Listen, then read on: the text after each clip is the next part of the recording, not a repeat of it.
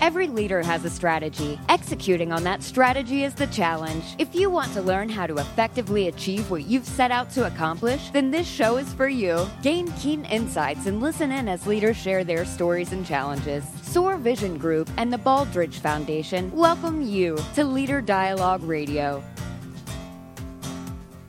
Thanks for joining us on Business RadioX. This is Duffie Dixon. Also joining me are two leaders from SOAR Vision Group. Ben Sawyer is the Chief Executive Officer. Ben has over 30 years of executive leadership experience. He has significant guided strategy deployment experience, and he's worked with many clients to achieve dramatic, sustainable operational performance and greatly improve their outcomes.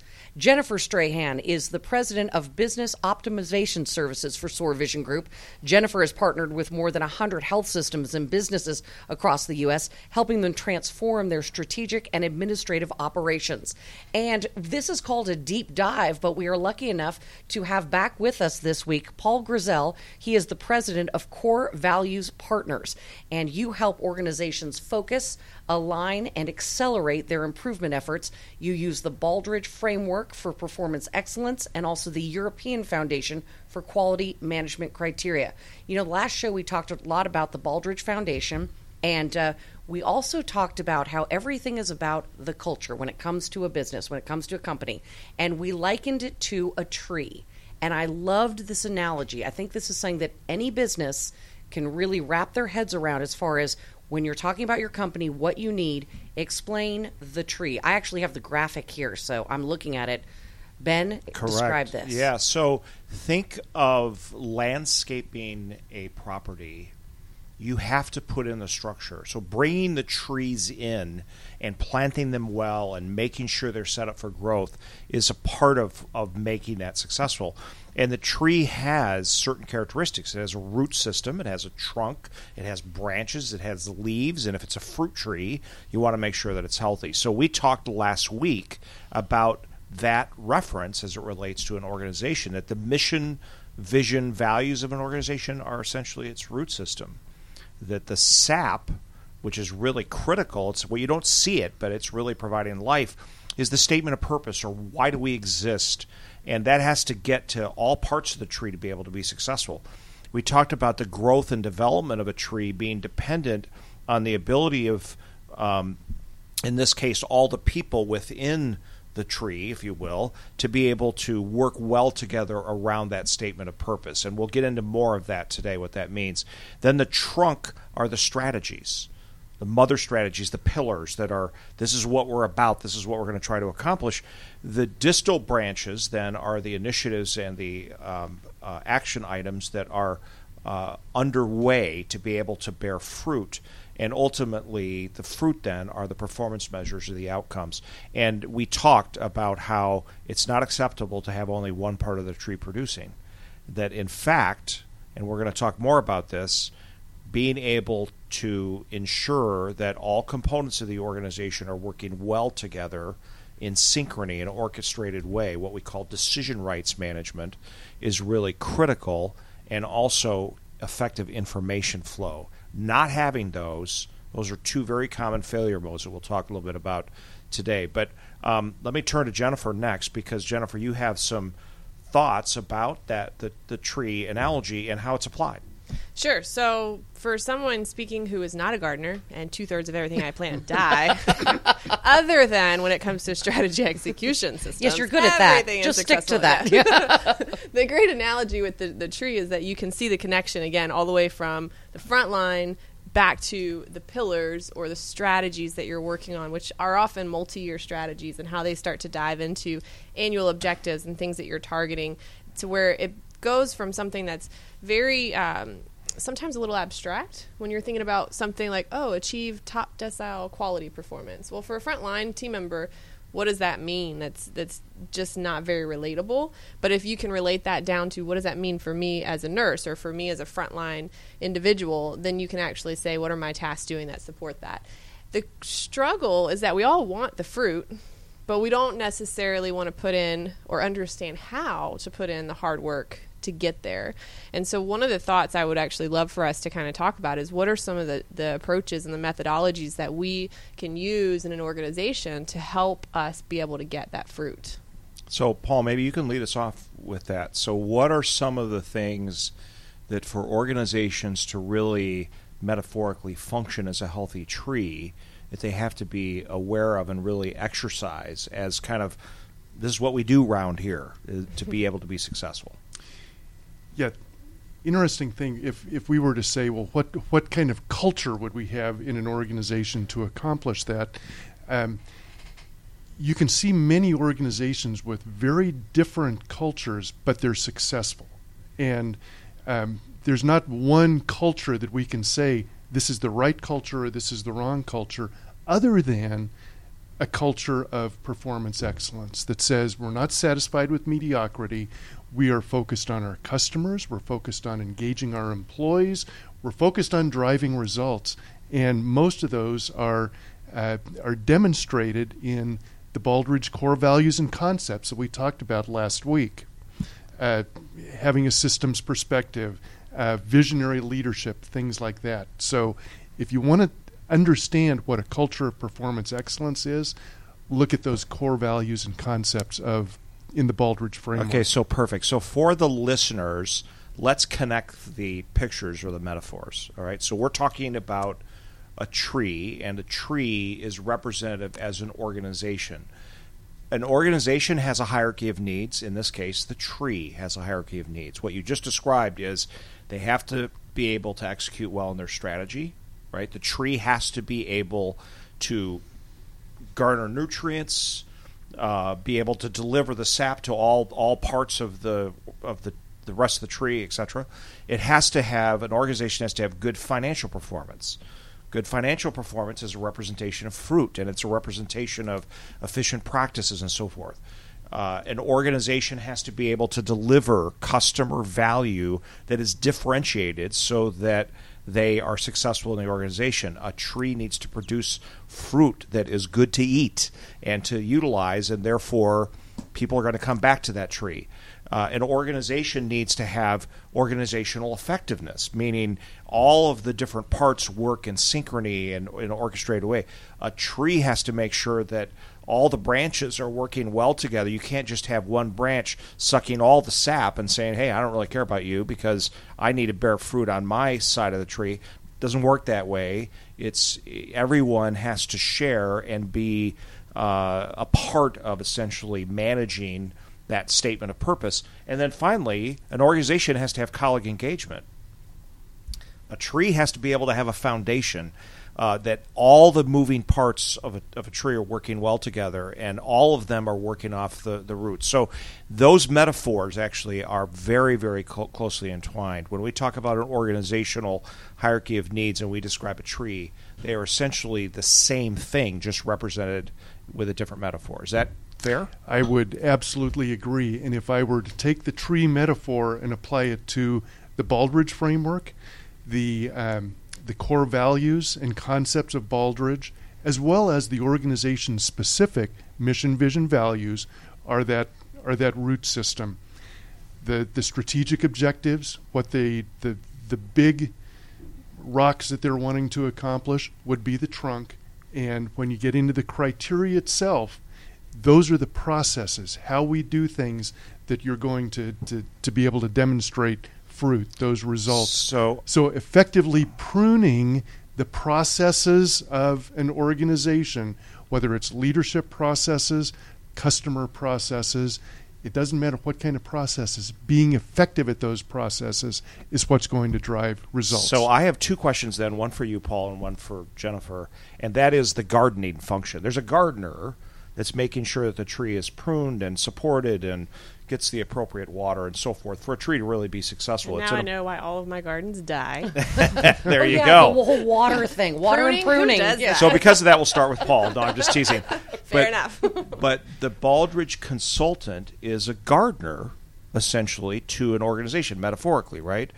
So describe that a little bit. Like, what is the Baldrige consultant doing for the tree, similar to what you do for an organization. And can you, in that response, explain the distinction between a Baldrige consultant and a Baldrige examiner? Because we've brought the terminology up a couple of times. That would be great. This session and last Very week. good. Let me address that first. Each year there are probably about 450 Baldrige examiners that are trained by the Baldrige Performance Excellence Program. Those people are trained to evaluate organizations. They're volunteers, and as they go through this process, they're volunteering 100 to 150 hours per year, in addition to their regular work, to evaluate and help put together a feedback report that details strengths and opportunities for improvement for organizations who are serious about moving forward on their performance excellence journey. Baldrige consultants, on the other hand, are people who work with organizations that are on that Baldrige journey to, as my mission statement says, to help focus, align, and accelerate their performance excellence journeys. Our purpose really is to help organizations understand the criteria, which in all actuality can be fairly complex for a first-time user, to help them understand it, to coach leaders especially on how to approach this journey and how to use that criteria to identify where those strengths and opportunities for improvement lie, and how to address them based on our experience in working with organizations across industry boundaries. One of the things that I find to be very valuable with Baldrige consultants is we tend to have experience that crosses healthcare, manufacturing, education, and we're able to bring best practices into those organizations that we work with, which in my opinion is really the thing that helps accelerate organizations. So before you answer part two of the question, which is sort of what is the Baldrige consultant in our metaphor, the gardener, doing, before you do that, if I am the homeowner, the property owner, and I want a really good gardener, when I look for a consultant, I really want to look for someone who has won, right? Who has brought organizations to a level of success, not because, like we talked about last week, of the award, but because it demonstrates that the journey itself has been successful. Is that fair? Is that representative? I would agree. What you want to do is find a consultant who is able to work with your organization and you look for a personality that's going to fit with your organization. You want to find one that has helped that organization make progress on that journey to whether it's actually being a recipient for a state or a regional program or the National Quality Award program. Most of all, you're looking for those consultants who have been able to help that organization make significant progress in improving results. Right, and Paul, I'm going to put you on the spot because he likes doing that. You're otherwise self-effacing and wouldn't toot your own horn, but you have had a fair amount of success with this, have you not, in terms of both national and regional and or state awards? I've helped organizations who have become recipients of the national as well as state and regional quality awards. But I would have to say that's satisfying, but the most satisfying thing is when you see the results improving in an organization, when you see the leaders in the organization becoming better leaders, that you know that when your engagement with them is over, that they're going to be a better organization moving forward, and they're setting their organization up to be sustainable into the future. So I think with that response, you got into part two, which is, so what does a good gardener do? Okay. And I think you just started answering that, which is a lot of the work is with leaders. But give us one other thing before I turn this to Jennifer relative to dealing with blocks and obstacles that often happen in tree gardening as well as in organizations. But what are a couple other things that good gardeners do? Well, to get to your analogy of the gardener, the consultant is not the person who goes in and trims the tree. The consultant is the person who goes in with the owner of the tree and says, you know what, let's look at what this tree is producing, and let's figure out where you need to trim so that when that consultant leaves, that person still knows what needs to happen. Jennifer, my coaching to you might be, you know what, maybe you ought to focus on cactus. Okay? Probably, You can't kill a those. good idea. So it's a gone to really succulents important lately. coaching function. It is a coaching function. I really don't like the word consultant because it's got somewhat of a negative connotation, but that idea of coaching is really what you ought to be finding as Right. somebody who's going to help you move forward as opposed to an extra pair of hands to come in. And that's more we've talked about. That's empowerment versus it doesn't help if you have someone come in and do the pruning for you and then they leave and you're stuck with, wait a minute, how did they do that? Right. What if I have to do it again? Which you will have to do it again. That's the difference between a consultant who comes in and says, do it this way. Or a partner. Right. Right, exactly. It's what do you think should happen? Why should it happen? And how are you going to do it? Right. That's a huge part of it. So, Jennifer, when we think about organizations and use the metaphor of a tree, there's all kinds of things that can go wrong. There's blockages, there's storms, there's whatever. So let's talk about organizational improvement in the metaphor of How many Tree ways has have I worked. killed a tree? Is that what you're asking? Well, number one, you forget This is going to be a long list. Get ready, people. We'll be here a back while. to cactus. Yeah. I did not get the right type of tree. Okay, so I think there's actually a lot of different areas in reality where people can fail because in honesty, it's a lot easier to fail than it is to succeed.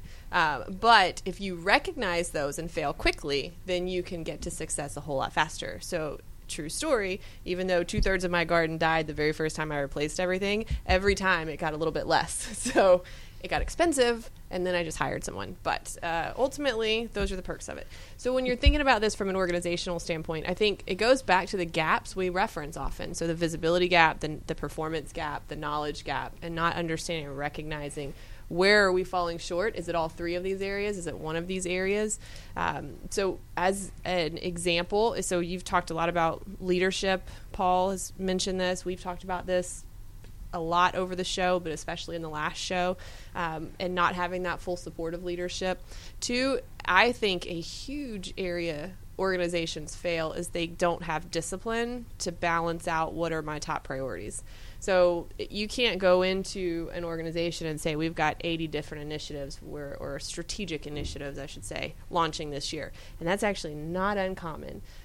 You might have tactics and specific targets and actions that are driving those, but you have to have, a very small amount, 3 to 5 at the most. And I want to say there are studies that have shown that anytime it's greater than 1, that as your number of goals go up, your chances of success go down. So one is having discipline and having that balance between focus and flexibility. So you have to be focused on what your end goal is. You have to be able to adapt, but you can't be so flexible that you don't say no to anything. The other thing I'd mention is that when you think about organizations, so a lot of organizations, and again, I'll relate this to healthcare, but it's actually relevant across all industries, they have an improvement methodology, right? So they get into something like we're a Lean Six Sigma organization, and I think we've probably brought this up, but I don't think we've really explained it, so maybe I can take a minute to kind of walk through that. I would love that because we've said before on this program that Ben is a Lean black belt, that Jennifer is a Lean Six Sigma master black belt, and I think, Paul, you have the same designation. What does that mean? So that's a great question, Duffie. So we talk It's about not it's karate. That, I know that. That's true. Even though that is the first assumption. Chop, chop. Yes. So similar to karate, Lean Six Sigma, they typically designate their levels of knowledge by belt. So the darker the belt, the higher the level of knowledge, or the more experience and exposure you've had to those concepts. So both Lean and Six Sigma, they're actually two different methodologies that came together. They are intended to increase value to your ultimate customer. That's in a nutshell what they're doing. They do that typically through slightly different approaches. So Lean was brought up through, and the way it became more famous was through Toyota production system. So Toyota recognized that, hey, especially in competing with the American market, we could bring a differentiator. If you guys recall in our website, that's one of the top things for strategy execution, is that if we can differentiate ourselves in the market, we could do that by getting cars to the customer faster, cheaper, and giving them more flexibility. And so it was a lot about how do we give them what they want faster, but you have to maintain quality, but the focus was really on speed there.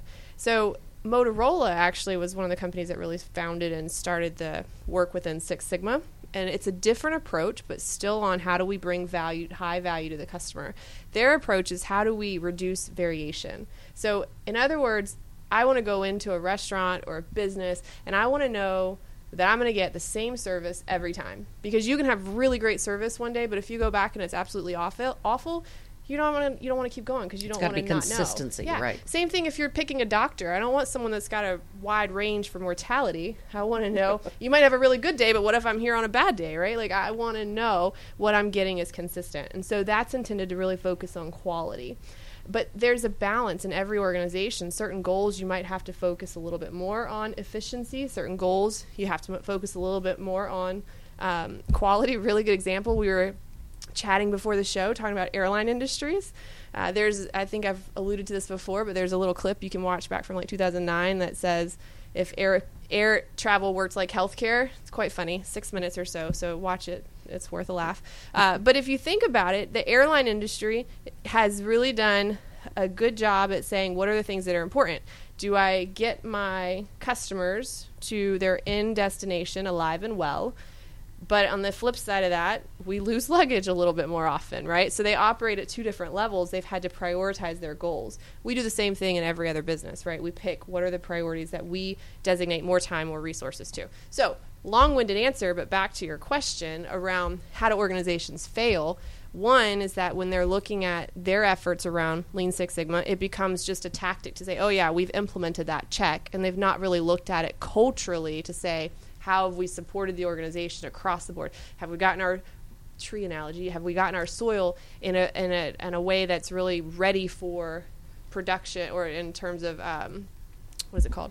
Growth and production. Growth and fruit. So it's going to produce fruit. So on the flip side, you have to think too: are we all competing against each other, or are we collaborating with each other? Do we understand how our value stream or our overall workflows all work together?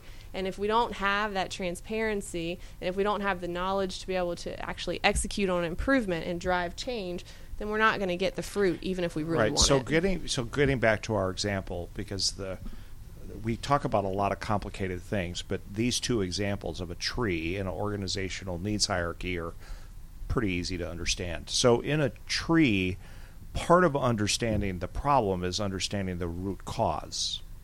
So if I am a gardener and I see that a branch is not producing fruit, so I just cut the branch off, that may not be at all what's going on. Right. It could be a drought, for example, right. And maybe it just needs water and it can come back. Or it could be something in the root system. There could be a bug or some kind of an infestation that's creating a problem. So a big part of Lean Six Sigma and continuous improvement and Baldrige Consulting is really being able to understand what's actually causing the tree not to be as productive. Not just the symptom, but the cause. What's the root causal factor? And a big problem that we've seen in organizational engagement is they peripheralize their Lean Six Sigma. So what that means is they're running around putting out fires. They're tyrannized by the urgent, and the important just goes the other way. Kind of back to what Jennifer's talking about with prioritization.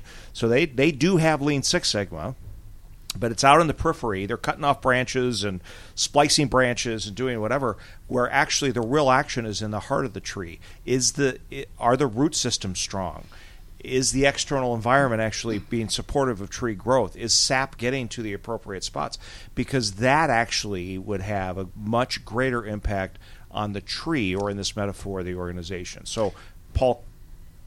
Yeah, Ben, one thing I hear from multiple organizations who are considering a Baldrige performance excellence journey is, well, you know what, we're a Six Sigma organization, or we have a lean culture here. And I tell them, don't think of this as a competing initiative to what you're doing with Lean and Six Sigma. a Baldrige Performance Excellence Journey is going to help your lean initiative. It's going to help your Six Sigma initiative, because in what we call Category 6, the operations category of Baldrige, it specifically asks, how do you design, how do you manage, and how do you improve your key products and work processes? Okay, so it's asking, how do you use Lean? How do you use Six Sigma? How does it align to organizational performance review, where you see a metric going in the wrong direction? How does that factor its way into a Lean project to improve it? How does leadership support that Lean initiative? Right. So it's not a check in the box. It's not a checking the box. It's how is that Lean or Six Sigma performance initiative integrated into everything you do, from leadership to strategic planning to organizational performance review. And if you think about, back to your point around peripheral projects, right, it stems because a lot of times what happens is whenever we might have a Lean Six Sigma team, or they might be embedded in quality or the project management office or whatever the case is, and it's often, and it should not be, but it's often disconnected from the strategy. And so when there's not a direct connection of, hey, here are the initiatives we need to be working on, and then you allocate your resources to target those initiatives, what happens instead is they're just taking in work from whoever will take them.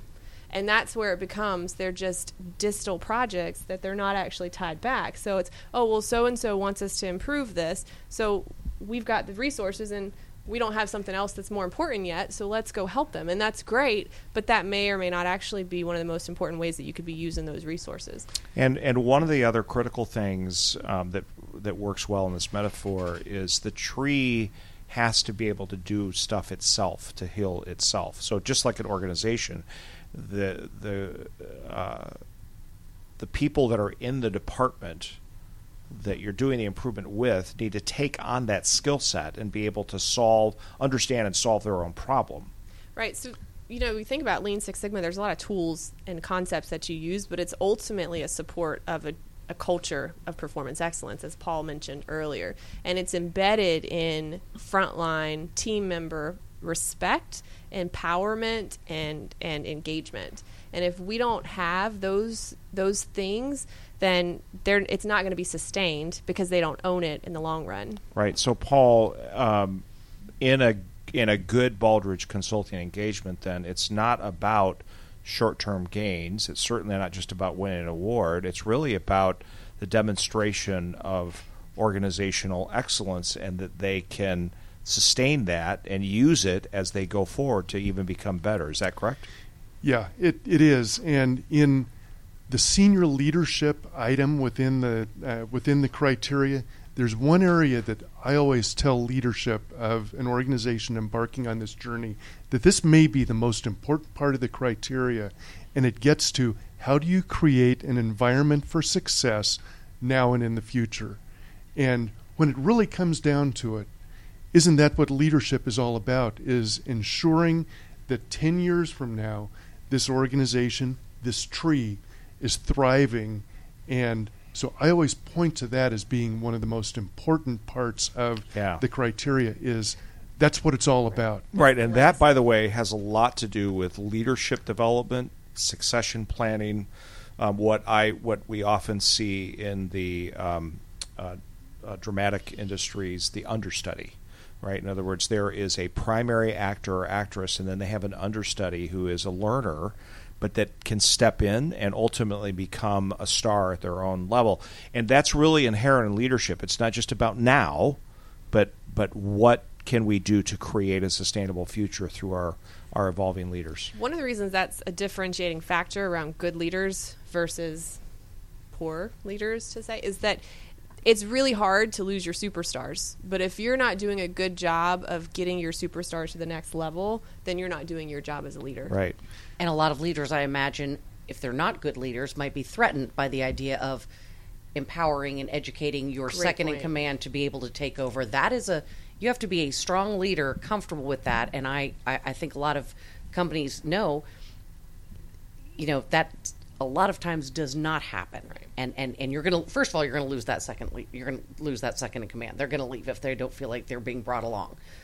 but you're also, if you're a real leader, you are looking forward to the company after you. If you're a good leader, you're also looking for the people to fill in the gaps in your skills, as opposed to trying to hide those gaps. Right. Great. Could I change the subject just a little bit based on something that Jennifer brought up, and you talked about the quality department.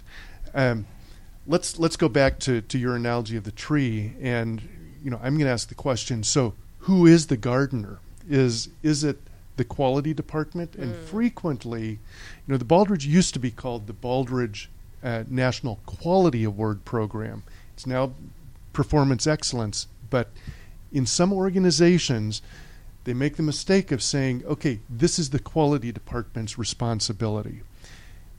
It's not. The responsibility for a performance excellence journey is the senior leadership team.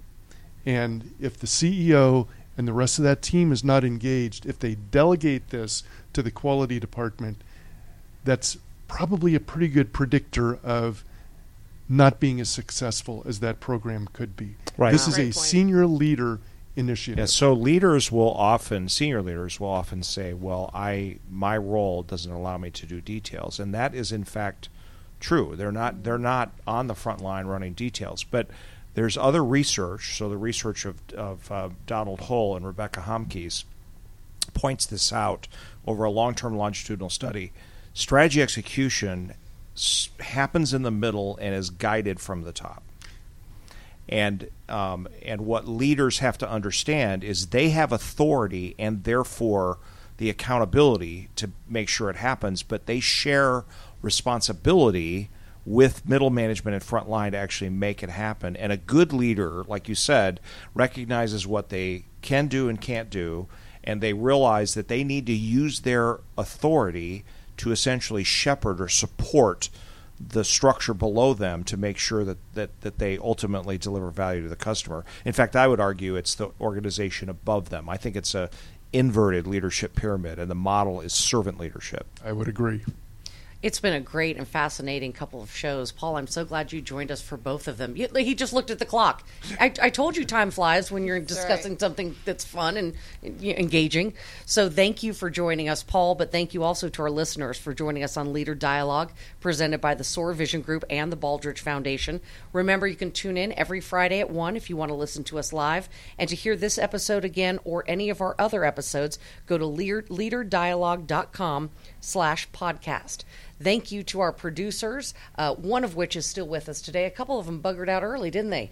Yeah, all right, we'll give it to Mike. Mike, thank you so much for your help. And from all of us here, please join us next time on Business Radio X. Thank you, Duffie.